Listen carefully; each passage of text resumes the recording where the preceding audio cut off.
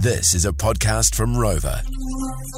Vaping, it's massive at the moment, eh? Like Yes. everywhere you look, I feel like everyone's sucking on a wee vape. It's so interesting going to America recently because I probably saw 2 vapes the entire time I was there. And we were there for about 12 days. Everyone's still smoking cigarettes. And man, I have to say I do not miss cigarettes and the smell. And the rubber, obviously rubbish from everything, but just the cigarette butts and the dirty, ashy smell everywhere. Don't miss that, but I understand vaping is slowly starting to creep into the States. Well, we've chatted about this a few times over the show over the past few months, and I know, Paul, just from hearing you talk, you're really concerned about the future of vaping, right?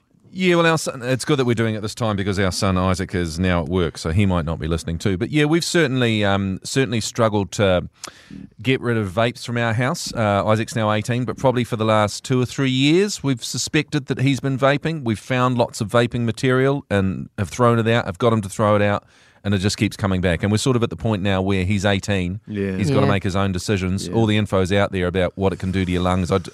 We're sort of fighting a losing battle, really. So I'm kind of like, I don't know what more we can do. Yeah. Sometimes as a parent, Paul, do you worry that by saying it so much that it'll make them want to do it? Is that thought ever? Yeah, a little bit. Yeah. A little bit, I suppose. But I know, yeah, how do you stop? It's hard finding that line, right, between them making their own decisions and you intervening and going, you're not going to do this. And, but, without generalising too much, with him being a boy as well, sometimes that part of the brain that makes good decisions arrives a lot later than it does in girls. Yeah. It's not awake yet. Totally. I just think about our intermediate school kids, early high school kids, just school kids in general who are finding these vapes super easily. Yeah. And I was talking to a friend of mine, he's a secondary school teacher, and he was saying, like, parents will be shocked how their kids are actually getting their hands on these vapes. So, you have to show your ID when you go into the dairy and things when you buy a vape. But what kids are doing, they're going into these dairies, they're buying Prezi cards worth $100. Or the warehouse. Wherever you get a Prezi card with $100 on it, they're going home. They're jumping online and buying vapes online. And then getting these vapes sent to their house in just in a box.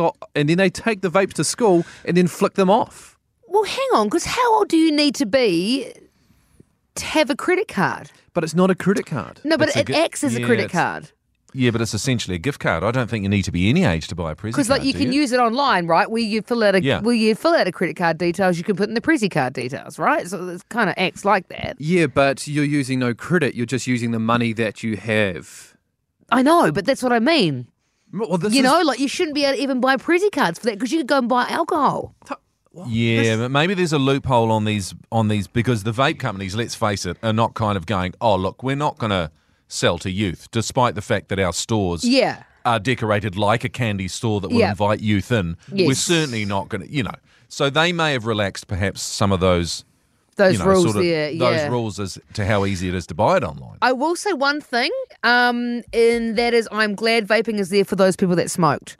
Because I know a lot of people that transit. So I understand the reason for them being here in the first place. I do not understand the reason to not even be smoking or ever have that addiction issue to then start vaping.